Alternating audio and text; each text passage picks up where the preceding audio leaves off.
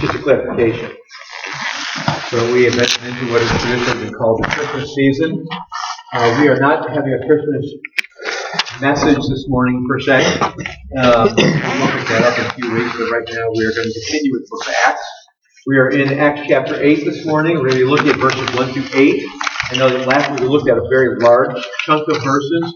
This week we will look at a short chunk. We try to make the, if I use the term again, the chunks complete.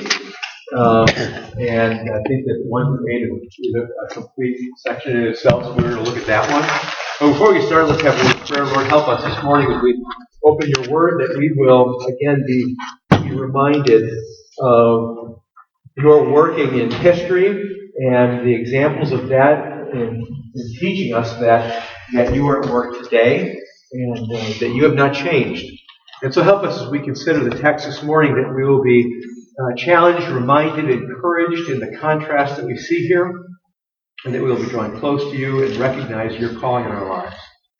So transform us and help us to worship you, not just here in this building, because that by itself is so cheap and insincere, but Lord, I pray that our lives will be, as a result of your Spirit, one of worship throughout our week for your glory. In your name I pray. Amen. Acts chapter 8, we're looking at verses 1 through 8 this morning. Let me read it to you, and then we're going to work our way through the text. And Saul approved of his execution. And there arose on that day a great persecution against the church of Jerusalem. And they were all scattered throughout the regions of Judea and Samaria, except the apostles. Devout men buried Stephen and made great lamentation over him. But Saul was ravaging the church. And entering house after house, he dragged off men and women and committed them to prison. Now those who were scattered went about preaching the word. Philip went down to the city of Samaria and proclaimed to them the Christ. And the crowds, with one accord, paid attention to what was being said by Philip. And when they heard him and saw the signs that he did, for unclean spirits, crying out with a loud voice, came out of many who had them, and many who were paralyzed or lame were healed. So there was much joy in that city. And then from there, we'll pick up on there next week, or 2 weeks from now, Lord willing. He's going to move into the whole discussion of Simon and the interaction with the apostles. But at this point, we want to look at this short little section of verses. Obviously, it's in context, connected to a larger story. Now, obviously, the larger story is the story of Acts 1 to 28, correct? In fact, in reality, the larger story is Genesis to Revelation. It's the historical redemptive story. But in close context, we know the story of that we've seen already.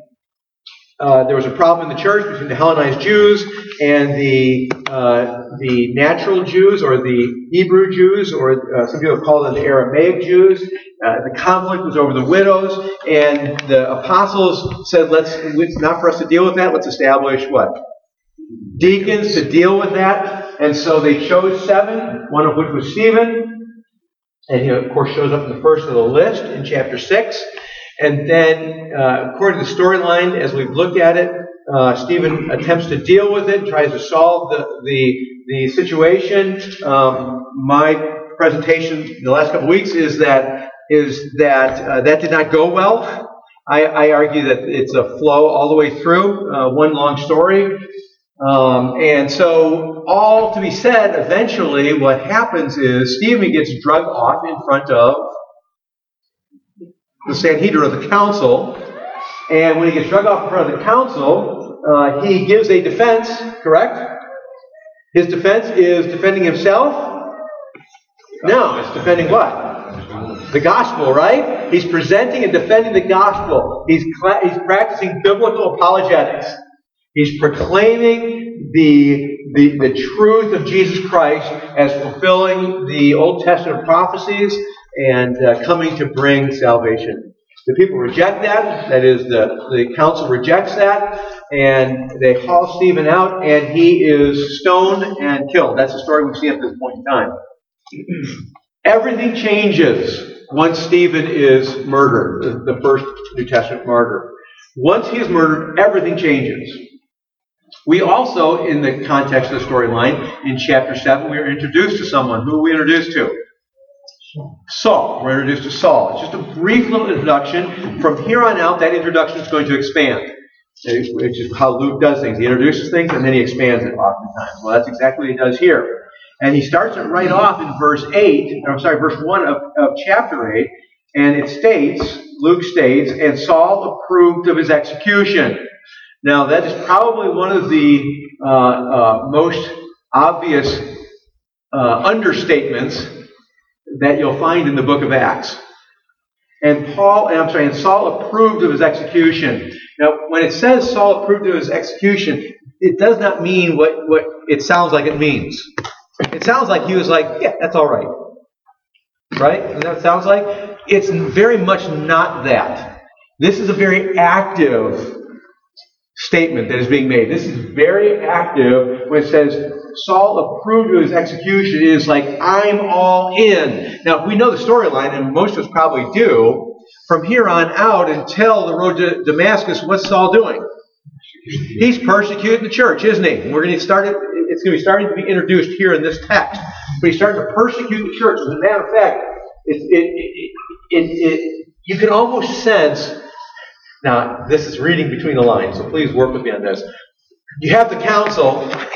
They make the determination they can't stand what Stephen is preaching, right?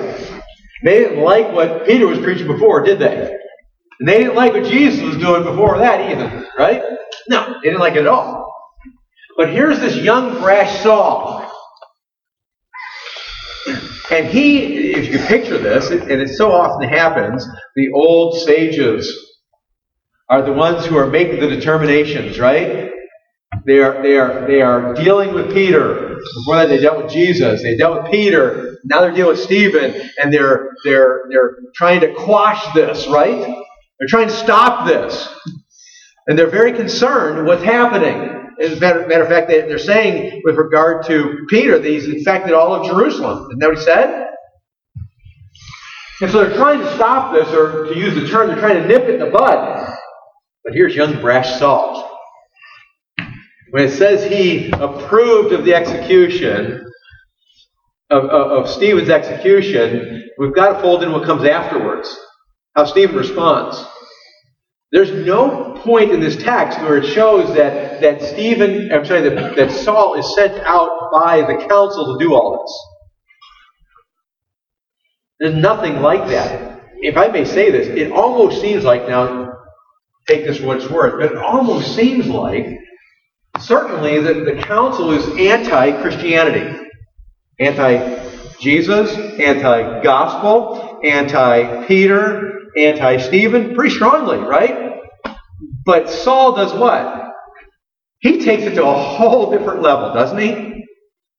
He takes it to an absolute different level. This young, brash Saul, it's like the sage leaders are making declarations, and all of a sudden Saul is just unglued. Get the picture? Somebody once said, "What you excuse in moderation, or what you do in moderation, others excuse in excess." Saul definitely goes much farther than the council's going. He's going, the scriptures are going to tell us in just a second, from house to house, and he's doing everything he possibly can. He is like front and center, out of control, going after the church. Get that picture? That's what it means here when it says, and Saul approved of his execution. This approval is an all-in execution. All-in approval. He is absolutely given himself over in approval. Because it sounds like, well, he's just passive, holding on to, or watching out the coach, right? Taking care of the coach. No, I approve of it. No, this is an all-in approval. And from here on out, it's going to get worse and worse until the road to Damascus. So Saul approves of the execution of Stephen, and then the next part of verse 1, and there arose on that day a great persecution against the church of Jerusalem. And they were all scattered throughout the regions of Judea and Samaria except the apostles. I just want to stop on the end of verse 1, or actually the last 2/3 of verse 1 for a little bit before we move on. I want you to notice what Luke says. Everything changed in the execution of Stephen. Not only did everything change, but everything changed abruptly. in one fell swoop. It went from the church that was what we call the Christian church is doing what? They're functioning freely, generally speaking. Now, Peter's been in prison, right? There's been a little bit of friction, good word, friction. That's about it. And Stephen gets drug in front of the council, and he is stoned, and that very day, it says, that very day, everything changed. You get the sense it's not just Saul, but that very day, what began to happen? Generally speaking, the Jews rose up against the Christians. Why would that happen? Why would that happen? It's an easy answer. It's not tradition. What's that? They didn't believe. Tradition. Those are trying to replace them. Okay, there's seemingly a replacement of faith being presented because of the accusations, right? Moses, going against Moses, going against the temple, going against the law. I think it's more basic than that. Why does it come out this day? Well, it's really, go ahead. No, I was just going to say, it seems like there was no consequence to how they treated Stephen, like it was, Okay. I don't want to say it was approved, but there was no one there to say, this is wrong. So I think of like radicalism just gets out of control and people let it. Okay. Again, I think it's more simple than that. I want you to picture, going back to chapter 7 again, Stephen's giving his defense, correct? In Stephen's defense, we don't know the size of the group that were irritated and aggravated into bringing the charge, right? We don't know how big the group was. It could have very well been a big group. So there could very well have been a very large group. This is number one, a very large group of people that were there where the council was making a determination and listening to Stephen. Make sense so far? Now, what does Stephen do? Stephen takes Peter's message of the gospel and takes it a whole lot farther, doesn't he? He takes it and makes it much more specific. He takes it further than Peter did. What did Stephen do? He said everything Peter said, and then he takes it one step further and he puts the blame of all of the what? Old Testament, all the death of the Old Testament prophets on them too. So Jesus' death is on them. The Old Testament prophets are on them. What did Stephen do that Peter didn't do? Peter didn't say, and I'm not saying Peter was wrong, but Peter did not say, you and your ancestors were always wrong. You always opposed God. You always opposed all the things of God. What does Stephen do? Stephen takes it in front of this crowd a whole different level. You killed Jesus. That's exactly what Peter said. But he also adds in all of your fathers, all of your ancestors, and you have always opposed the things of God in a dramatic way, in a very specific, focused manner. Which is why you see the response of the council and all the people gathered there much more dramatic than they were earlier. They're grinding their teeth in anger. They're covering their ears. Remember how they responded? It's like it's the straw that broke the camel's back. Because what Stephen in effect did is he totally annihilated the entirety of Israel's history in one fell swoop. So what you probably could see here then, or you should be able to see here then, is that if that is true, as you see in the previous text, and then on top of that, Stephen quoting Jesus twice as he's being killed. People couldn't miss that. We talked about that last week. You can't miss that if you were there in that day and you weren't a believer, all of the statements that Stephen's making. As a result of that, most likely what happened was those people who are there in the meeting are probably, along with Saul, are rising up, and Saul is probably leading the group in some way, and it begins to lead more and more into going out and beginning that very day. Like, it's almost like, if I may put it this way, it's almost like the killing of Stephen didn't satiate them. Does that make sense? They're not satisfied. All it did is, like, pour fuel on the fire. And so all they could do is say, let's keep going. Like the train is rolling down the track and it's not going to stop now. Now, obviously, there's a spiritual component in the whole thing. It's very satanic, as we all know. And so, on that very day, it says, a great persecution against the church in Jerusalem came upon them. And they were all scattered throughout the region of Judea and Samaria. I'm going to stop right there for a second. Now, does that statement sound familiar to you at all, by the way? Should sound familiar if you think about it. What other text in the scriptures is kind of popping in your brain at this point? Preach the gospel. Yes. It says, what does it say in Acts chapter 1? You will be my witnesses, and you, where? In Jerusalem and Judea and Samaria and the ends of the earth. And that's exactly what is being referenced here when Luke records they were scattered throughout the region of Judea and Samaria. They'd been where? Jerusalem. So the gospel's been resonating in Jerusalem. And then the persecution comes on, the great persecution comes on. They're scattered to where? Judea and Samaria, the next two stops in the divine journey. So that's where they arrive. Judea and Samaria, which are just outside of Jerusalem.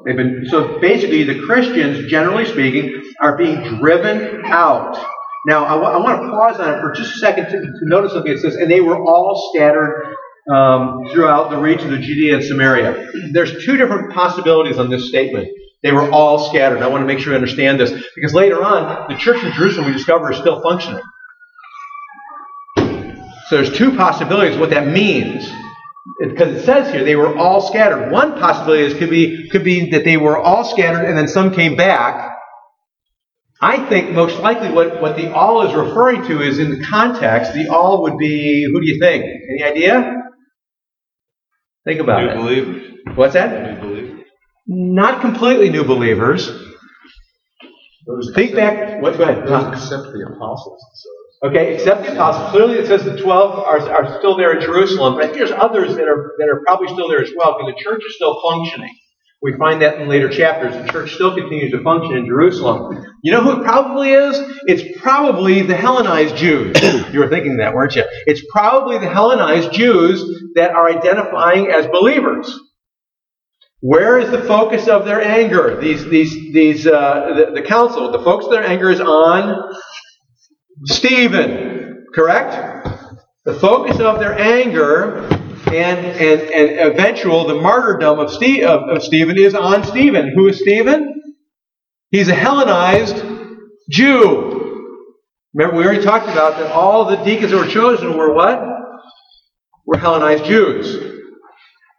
It's focused on Stephen. Most likely, when it says they all were scattered, it's probably referring to the Hellenized Christian Jews. They were the ones that are the focus, and they were easily identified because they only spoke Greek. And so it's very easy to identify them. And so they're the ones most likely here that are being referenced. They are all being driven out from Jerusalem. Later on, the Hebrew Jews, or the Aramaic Jews, the Aramaic-speaking Jews, will also be driven out. But at this point in time, it's most likely the Grecian Jews, or the Hellenistic Jews. So they're scattered throughout the region of Samaria, Judea and Samaria. The apostles remain. The scriptures don't tell us why the apostles are remaining. We can only guess. Well, they were all Hebrew Jews too. Part of it was they were the Aramaic Jews, or the Hebrew Jews, but also probably because one of the things about the apostles are what? They don't run. Well, they don't run, number one, but number two, they were even told by Jesus a lot of them were going to die, right? Mm-hmm. They were told they were going to die in a variety of horrible deaths, except for John wasn't. But the rest of them were told pretty much they were going to die. And so they most likely they're saying, well, come what may, we're going to glorify Christ here. Verse 2 then, we have devout men burying Stephen and making great lament over him. Nothing else is known of these devout men. It must have been some sort of men in the church who went the day of Stephen's death and gathered Stephen's body, cleared away the stones, gathered Stephen's body, and mourning and grieving deeply went and buried him. Now, it's interesting. Rusty asked me this question last week. I want to address it real quickly. I don't think I addressed this, so I'm going to address it real quickly.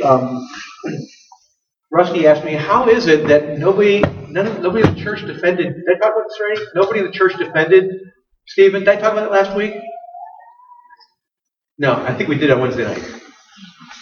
How in the world why didn't anybody else defend Stephen? And here's the answer, most likely. Again, most likely. It was that Stephen was meeting with the Hellenized Jews to try to sort out the problem. And they began to argue with him, and he began to what? According to the Scriptures. He began to reason from the Scriptures, and they couldn't handle his ability to reason as they're discussing this, most likely where? Most likely up on the Temple Mount.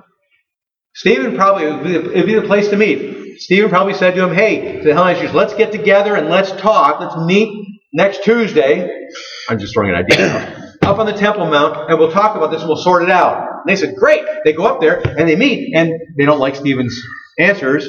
And so he's reasoning from the Scriptures, and they're rejecting that. And real quickly, some of them start to leave the group and start to incite the other, people in the temple, the non-believers in the temple, and they get incited. They rush off to the council, and Stephen immediately is dragged up to the council. Where's the church? Well, they're meeting typically where every day?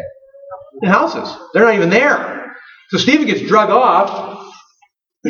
We have Stephen, and the council only said what to him? Tell us what you're doing, basically. And he gets up, and we have this almost complete message there, don't we? And he takes like 10 minutes. And he lays out the truth for them, and in 10 minutes or so of him laying out the truth for them, they react, and they haul him off and stone him. So there's no time.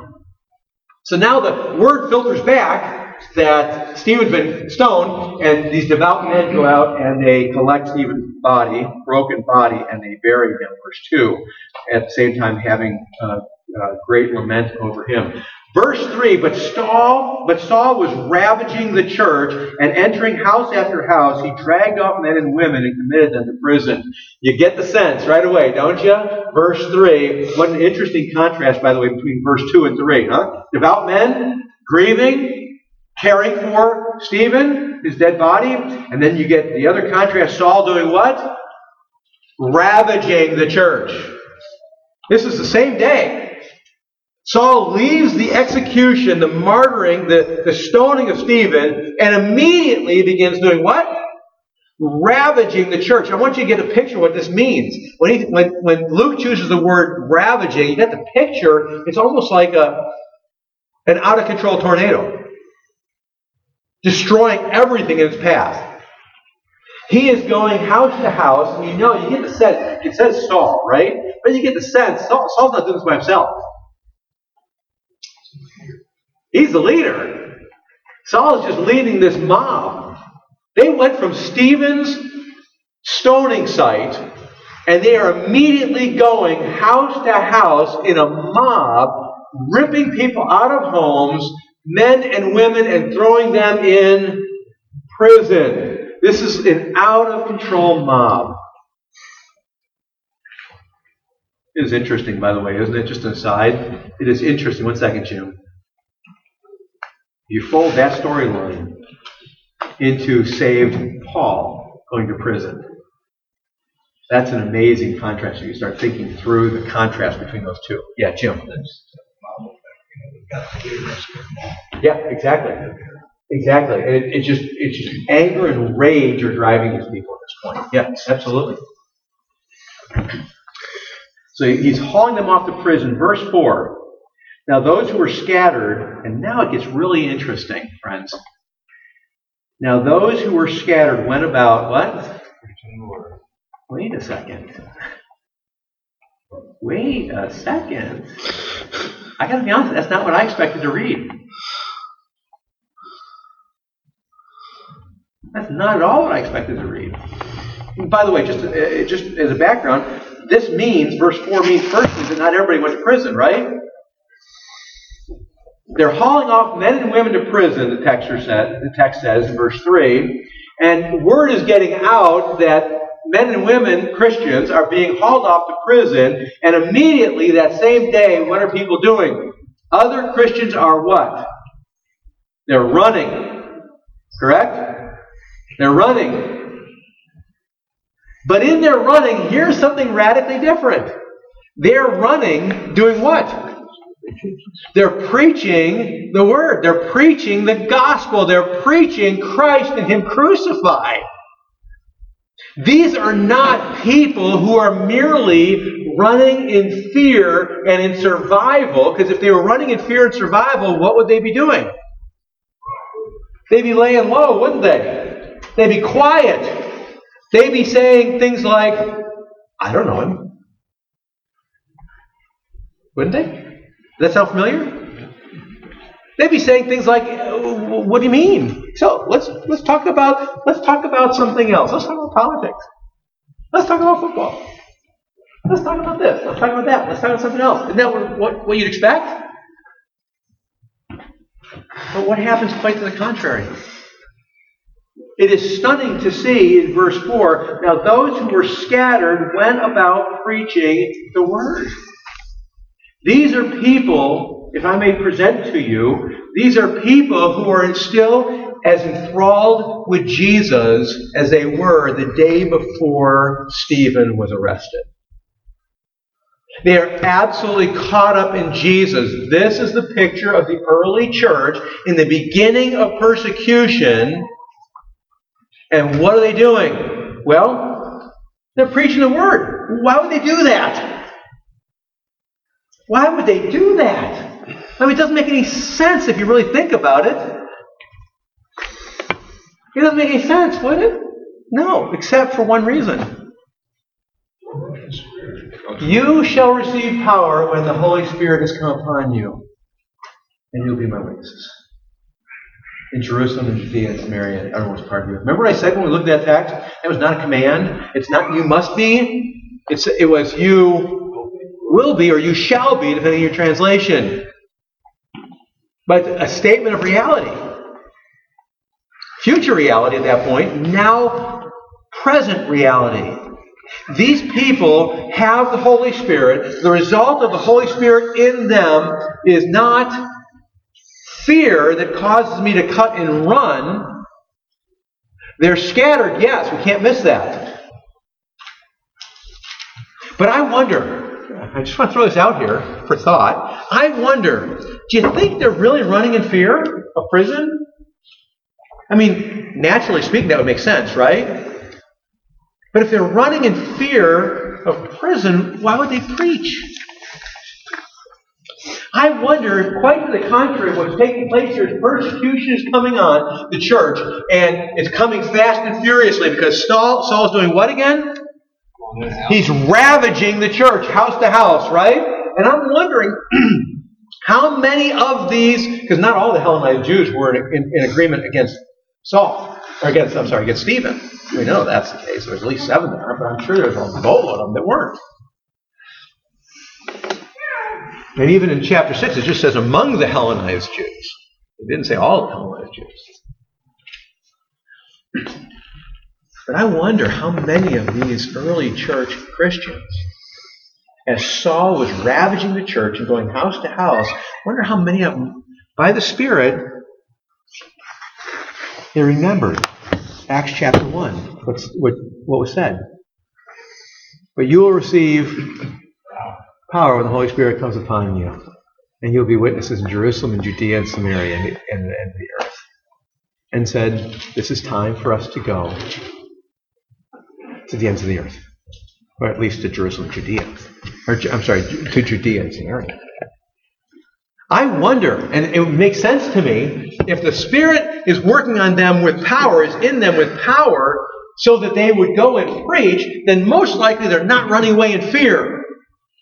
Most likely, quite to the contrary, they're just seeing is what God has promised to have happen. And they're off doing what? Preaching the word. There's no fear in them. There's none. Now, why do I camp on this one for a little bit? Friends, I just want to challenge us here. This is really appropriate. If I may just say this, we Christians today, it's troubling. We don't share the gospel. Why? Fear. It's the number one statement that people give. Fear. All of that. Where does that fear come from? Fear doesn't come from man.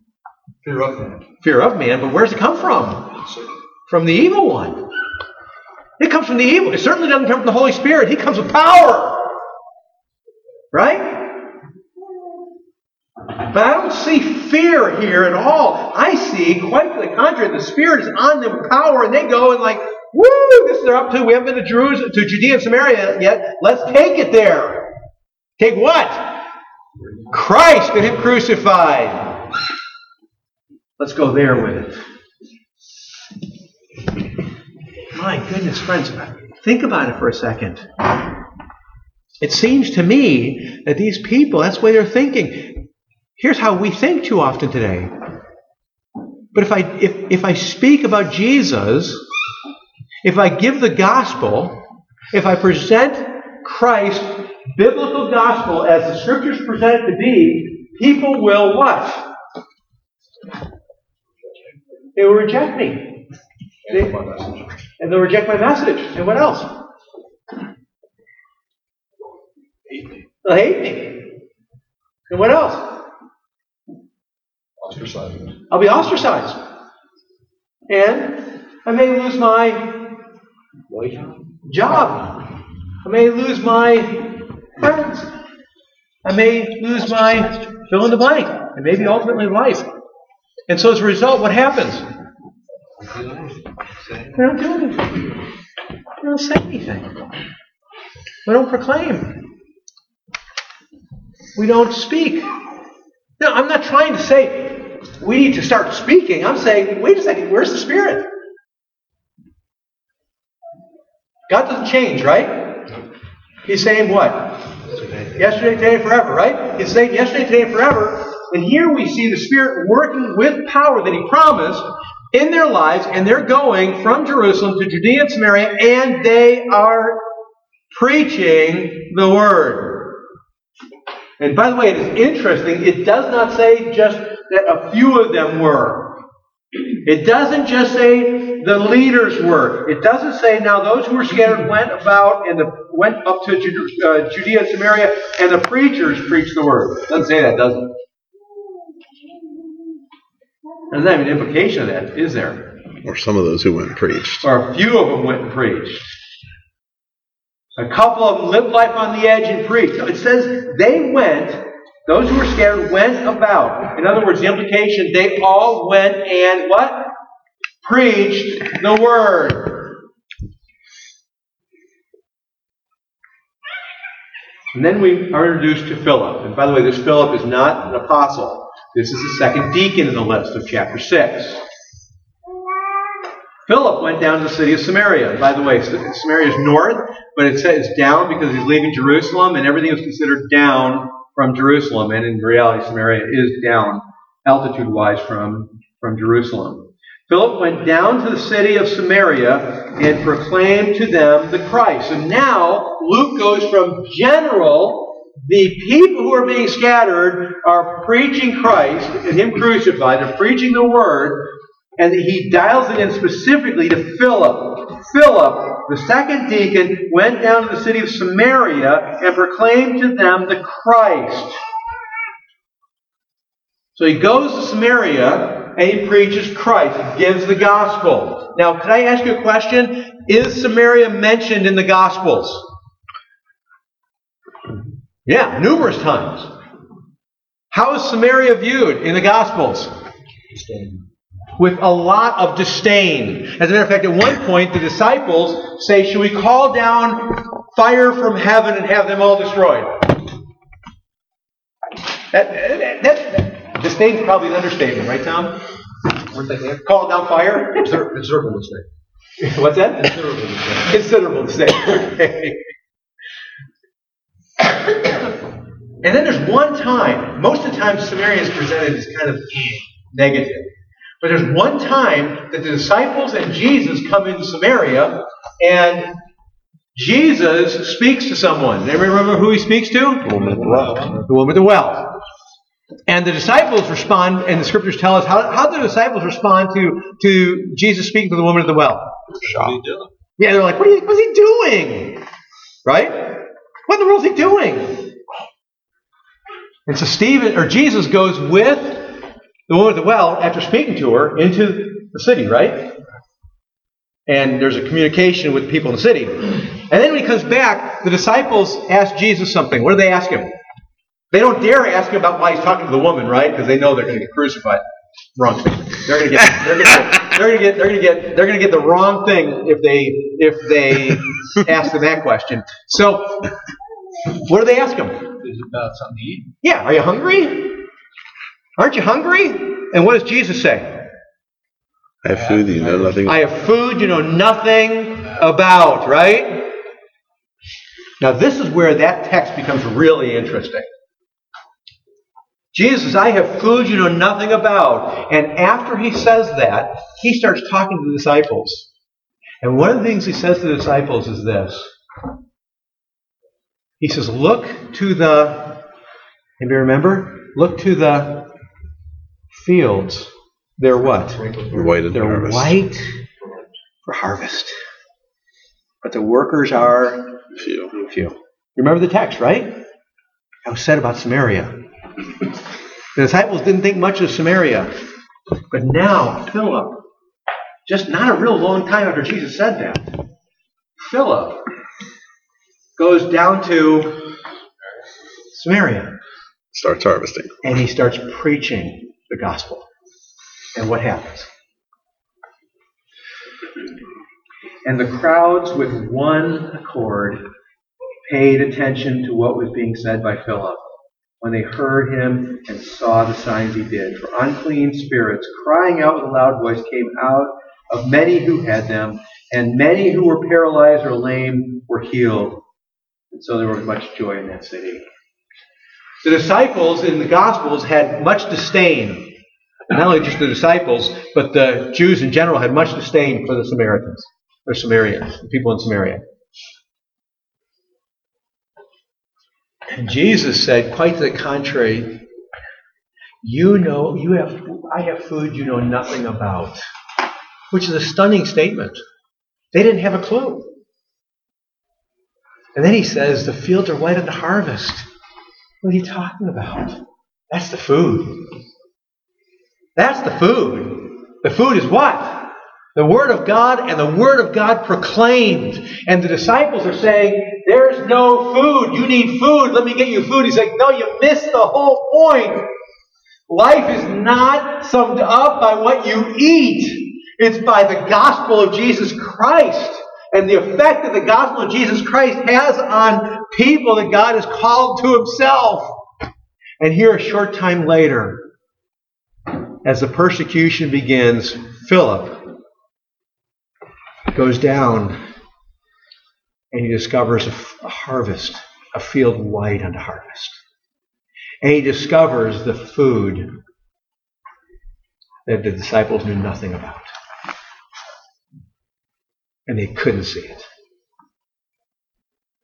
They just couldn't see it. Could I just say this? I'm convinced that we as Christians who name the name of Jesus find ourselves oftentimes in the same situation as the disciples did that day when Jesus spoke to the woman at the well.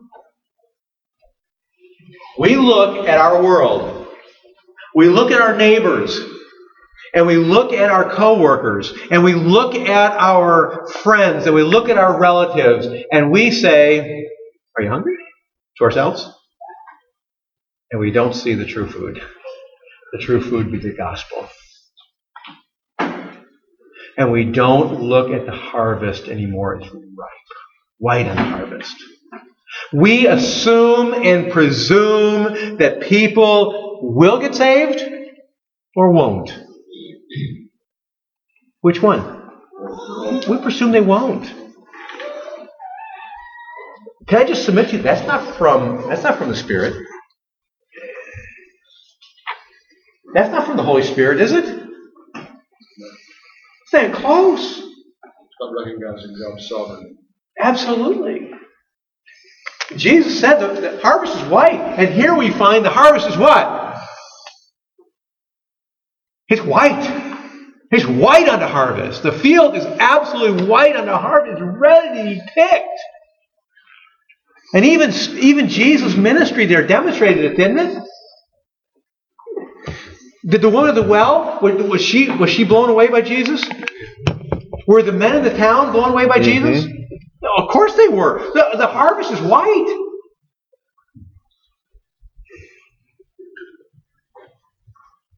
The disciples couldn't see it.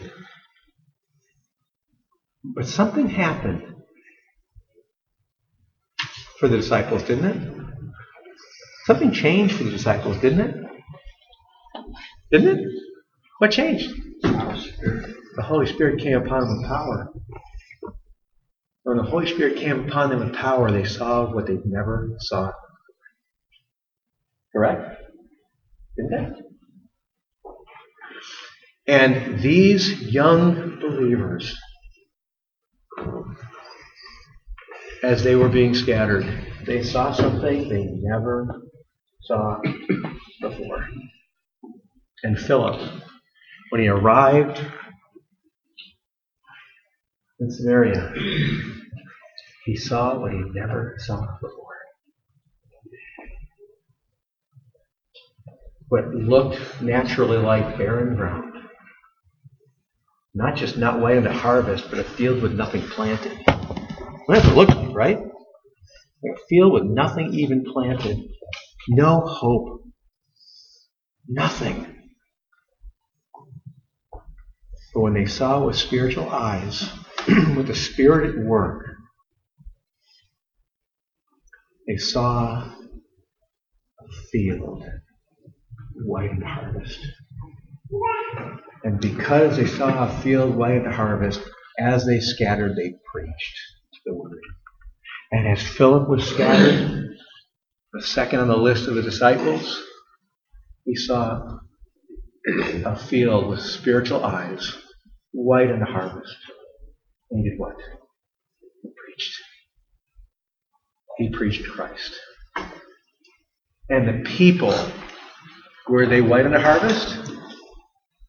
They absolutely were. What did it say? The result was, verse 6, and the crowds with one accord paid attention.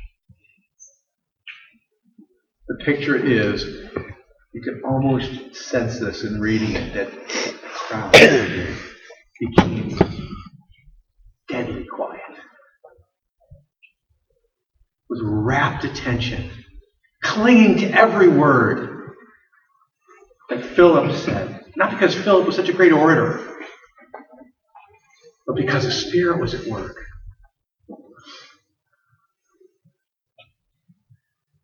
And as Philip is speaking, unclean spirits are crying out with loud voices.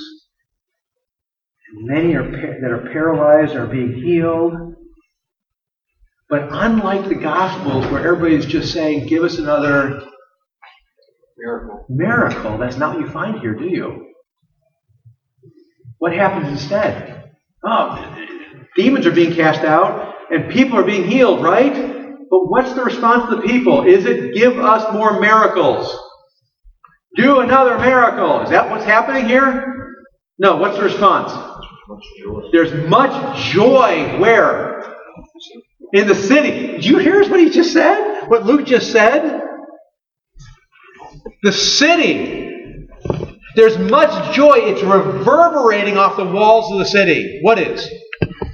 Joy. But the implication is not joy that these guys aren't demoniacs anymore. Not joy that the lame people are no longer lame. It's joy what? In Christ. You have all these new, and he doesn't even give a number anymore. But the implication is there's a vast number in this great city called Samaria that when Philip arrived and began to preach, people en masse are being saved. And resulting in joy just reverberating off the walls. Much joy in the city. You get the sense that if you bought a paper the next day, you know what would be in the paper? Headlines? Something about Philip and the gospel and Jesus and joy and salvation. That's what you'd find. Because the harvest was white. The fields are white on the harvest. What's the point of the text? The point of the text is God promised something. Acts chapter 1. Did He not? He promised it. And that promise is echoing down to today and onward from today till the Lord returns. The fields are white on the harvest, friends. That's what it says. When we look with natural eyes, we don't see it. But when the Spirit comes in power, the argument of the text is that everything changes. If you don't believe that, the contrast in the text is between Saul and Philip and the devout men, right? And all the rest of the ones that are scattered. That's the contrast. And in a little bit, that contrast is going to be totally turned on its head, isn't it? Acts chapter 9. What happens in Acts chapter 9?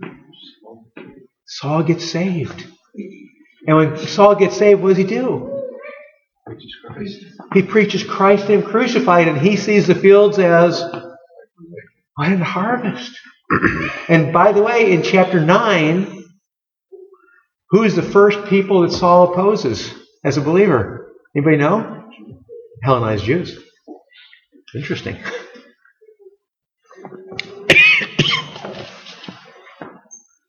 But what happens when the Spirit comes on someone with power? Well, for Philip, for the scattered ones, it's pretty evident, right? Before then, with Peter, it's pretty evident, wasn't it? In a little bit, it'll become evident with Saul, won't it? As he becomes Paul, and he immediately begins to preach Christ and crucified. And who is Saul not afraid of? The mob he's been leading every step of the way, even on Damascus. Because the people with him, all they heard was a rumbling, but Saul heard Jesus speak, right? He's not even afraid of the crowd he's been leading, the mob he's been leading. You know what the implication of all this is? When the Spirit comes upon us, what happens? What changes? Our desires. Everything does. Desires, but everything, right? Everything changes. And I think we sell Christianity too short. I think we sell it too short, friends. The record of the Scriptures is much more potent than we like to present it to be. Much more potent. We put ourselves in the early church's shoes and get scattered, and we do what? We know where our hearts are, don't we? Right? What do? We complain, we grumble, we hide. We act like Peter before the crucifixion, don't we? That's pre-Holy Spirit power. When the Holy Spirit comes with power, everything changes. Dramatically so. And I think we sell Christianity short. And I think we grieve the Holy Spirit when we don't recognize this. Can I just encourage you with something? A couple things. When we look at this text, we see something that's seemingly really bad happening, don't we? Don't we? Yeah, seemingly really bad. They're being persecuted all of a sudden. They're being scattered. That means they're being driven out of their home. Men and women, husbands, wives, being thrown in prison. Sounds really bad, doesn't it? Kind of like Old Testament Joseph stuff, isn't it? But Joseph said, you meant these things for evil, God meant them for good. The church is being ripped to shreds. God's after something, friends. Isn't He? You shall be my witnesses in Jerusalem and Judea and Samaria and to the ends of the earth. God's after something. No, but what I see is something horrible. And Paul in Philippians chapter 1 says this is the best thing that could have happened to being in prison. Because he's seeing, and Joseph is seeing, and Peter is seeing, and Silas is seeing, and Saul, eventually Paul will be seeing, and the early church is being scattered, is seeing things through spiritual eyes. We grumble and complain over the stupidest little things because we're not looking through spiritual eyes. We're not looking at things from a perspective of God's glory. But we have to ask ourselves, why? Why are we not? If the Holy Spirit is who He says He is, why aren't we?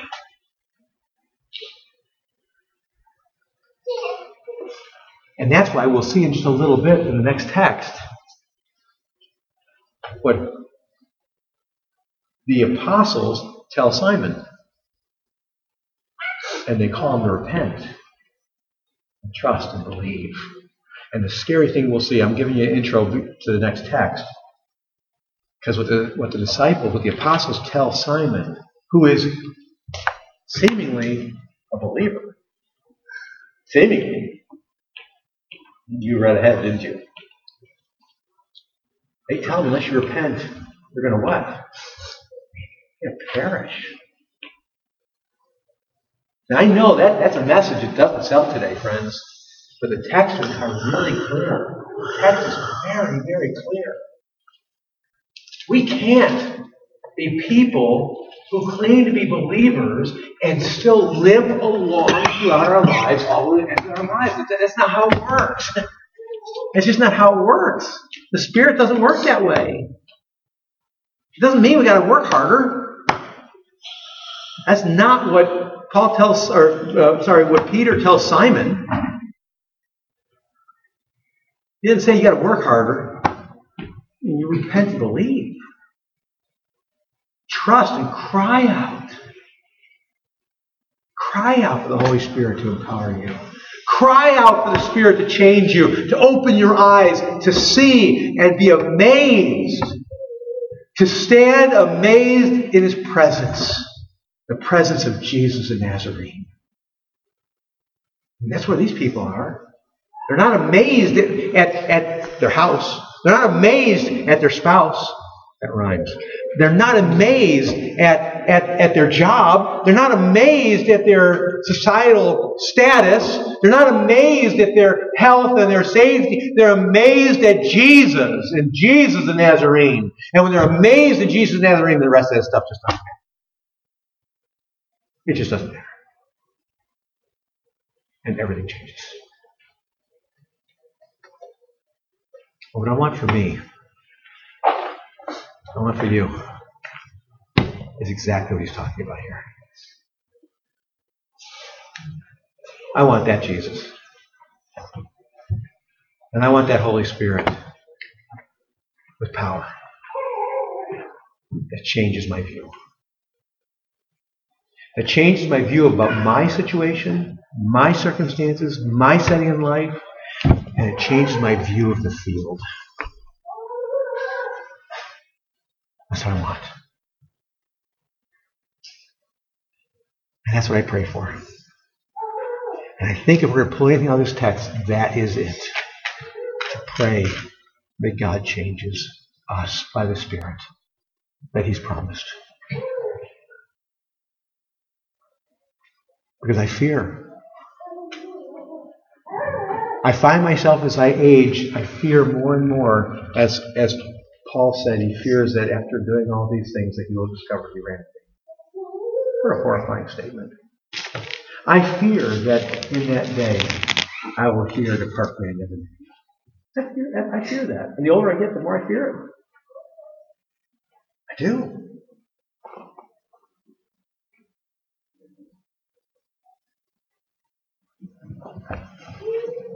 I want the Spirit. I want Acts. I want the Acts. Holy Spirit.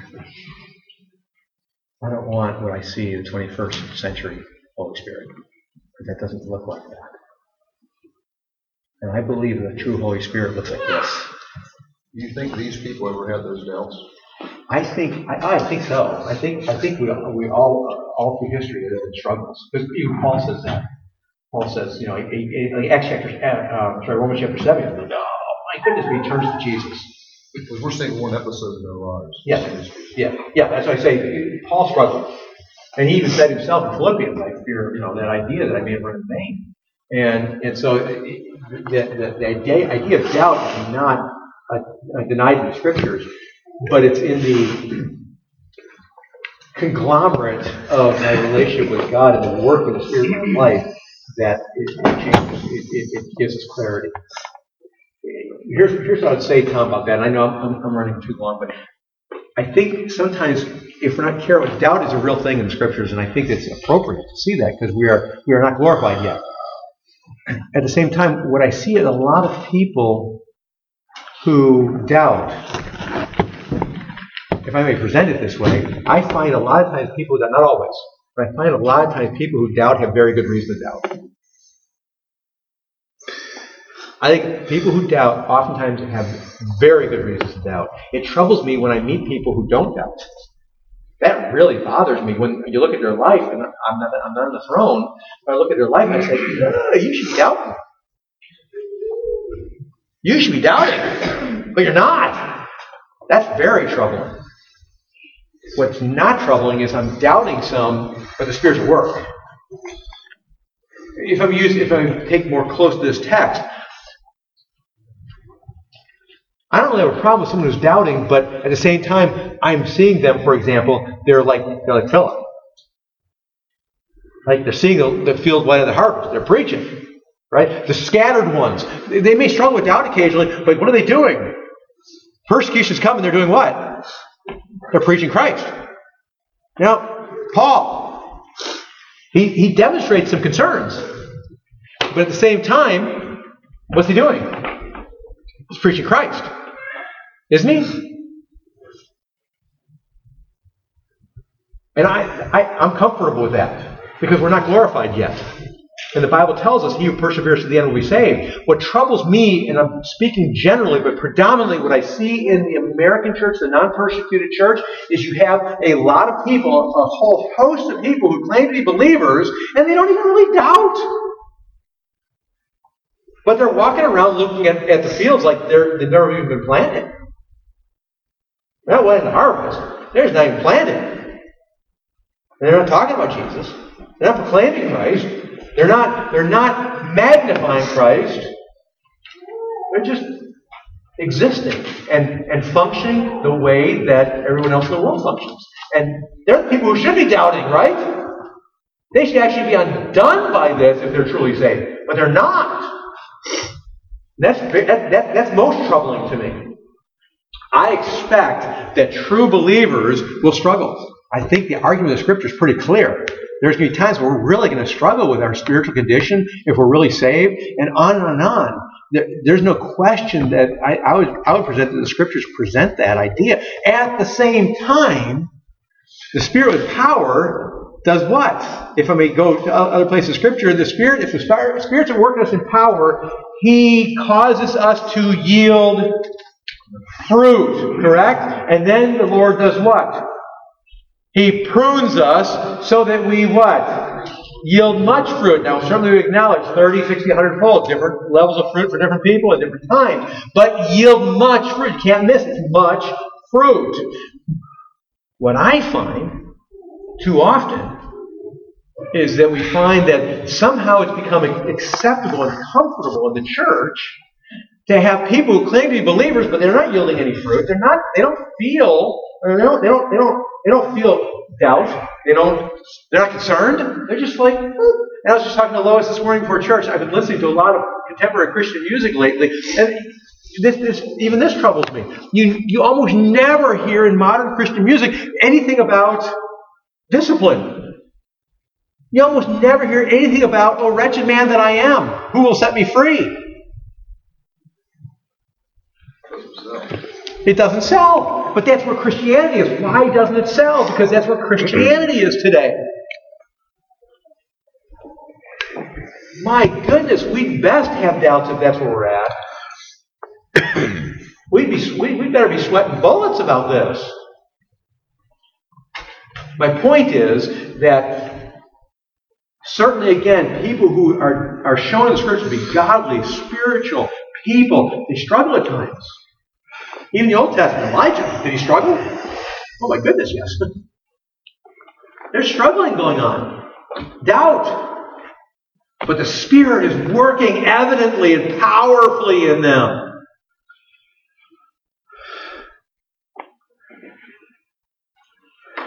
And so, yeah, doubts, but we can't miss that the text and text after text after text after text. Spirit's at work. Magnificently. Friends, we need to pray and ask God to open our eyes, shall we? Lord, help us.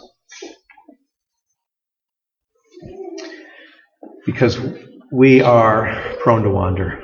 Help us because we do so often get distracted.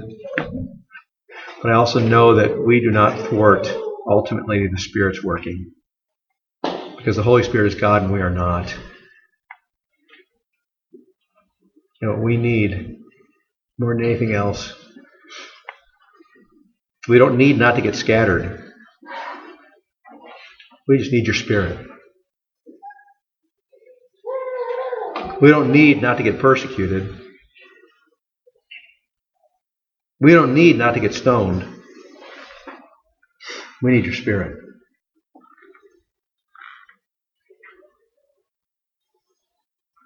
Because when we have your Spirit, we will find it is an honor to be persecuted for your glory. When we have your Spirit, we will find it is an honor, a privilege, a highest privilege, to be rejected for you, to be despised and mocked and ridiculed, because then we are coming outside of the camp with you. Because that's what happened to you. And so, Lord, change our hearts. Give us your Spirit in powerful ways.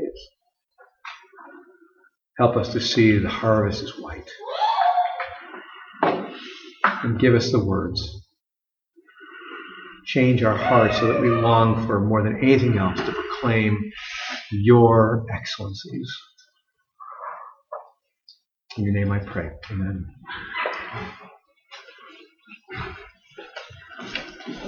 Stand and sing, shall we?